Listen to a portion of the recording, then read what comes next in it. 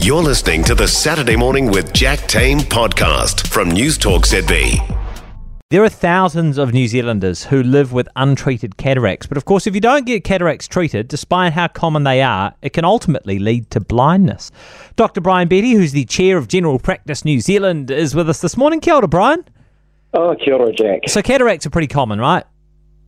Oh, look, we think about 400,000 people in New Zealand are living with them, and the biggest actual risk factor is age. As you get older, you risk developing cataracts, so incredibly common, absolutely. Yeah. And how do we know we're getting cataracts?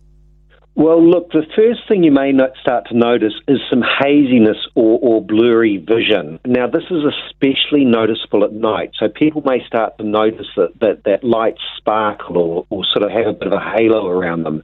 And also in bright light, colours start to fade. Occasionally there's double vision, and if they progress, your vision becomes very, very cloudy out of that eye. Now, what we think's going on, or what we know is going on, that the lens at the front of the eye where the light passes through is made up of protein and water. And so what can start to happen with UV light is the protein starts to clump and block the light going through to the back of the eye, or the lens can start to change colour. So it starts to go yellow and start to block out the light, sort of like curtains that you've had up too long in a window where light's hitting them and they go a sort of yellowy colour. Well, the lens can do the same thing. And look, if you notice any of these things at all, visit an optometrist to get your eyes checked. Yeah, it makes a lot of sense. But who do you reckon is most at risk?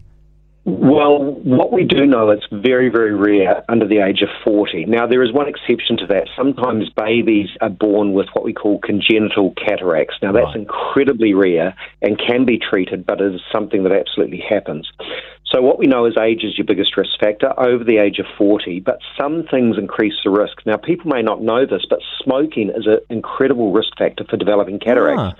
So the smoke irritates the eyes and cataracts can start to develop. We also know that diabetes is a risk factor.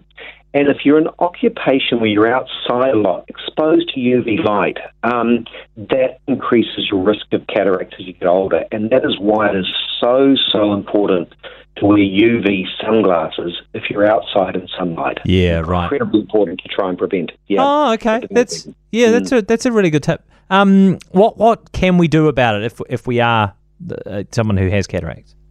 Look, once you've got them, they don't go away. So over time, they just progressively get worse. Now, glasses may help initially, but over time they won't. And the only thing you can do is have an operation with an ophthalmologist to replace the lens. Now, this is a really short procedure. It's about 45 minutes. You're in and out, basically. It's done under local anaesthetic, so you're awake during the procedure. And they make a very small cut, it's about 2 millimetres, into the side of the eye. They take out the damaged lens and they pop in a plastic one, just like a pair of glasses, and it just goes into your eye. And once you've got that in the eye, you can't develop another cataract, and it just cures the problem, basically. It can't be rejected. It just sits there and it fixes the problem. Complications are really rare with the procedure. Always a risk of infection.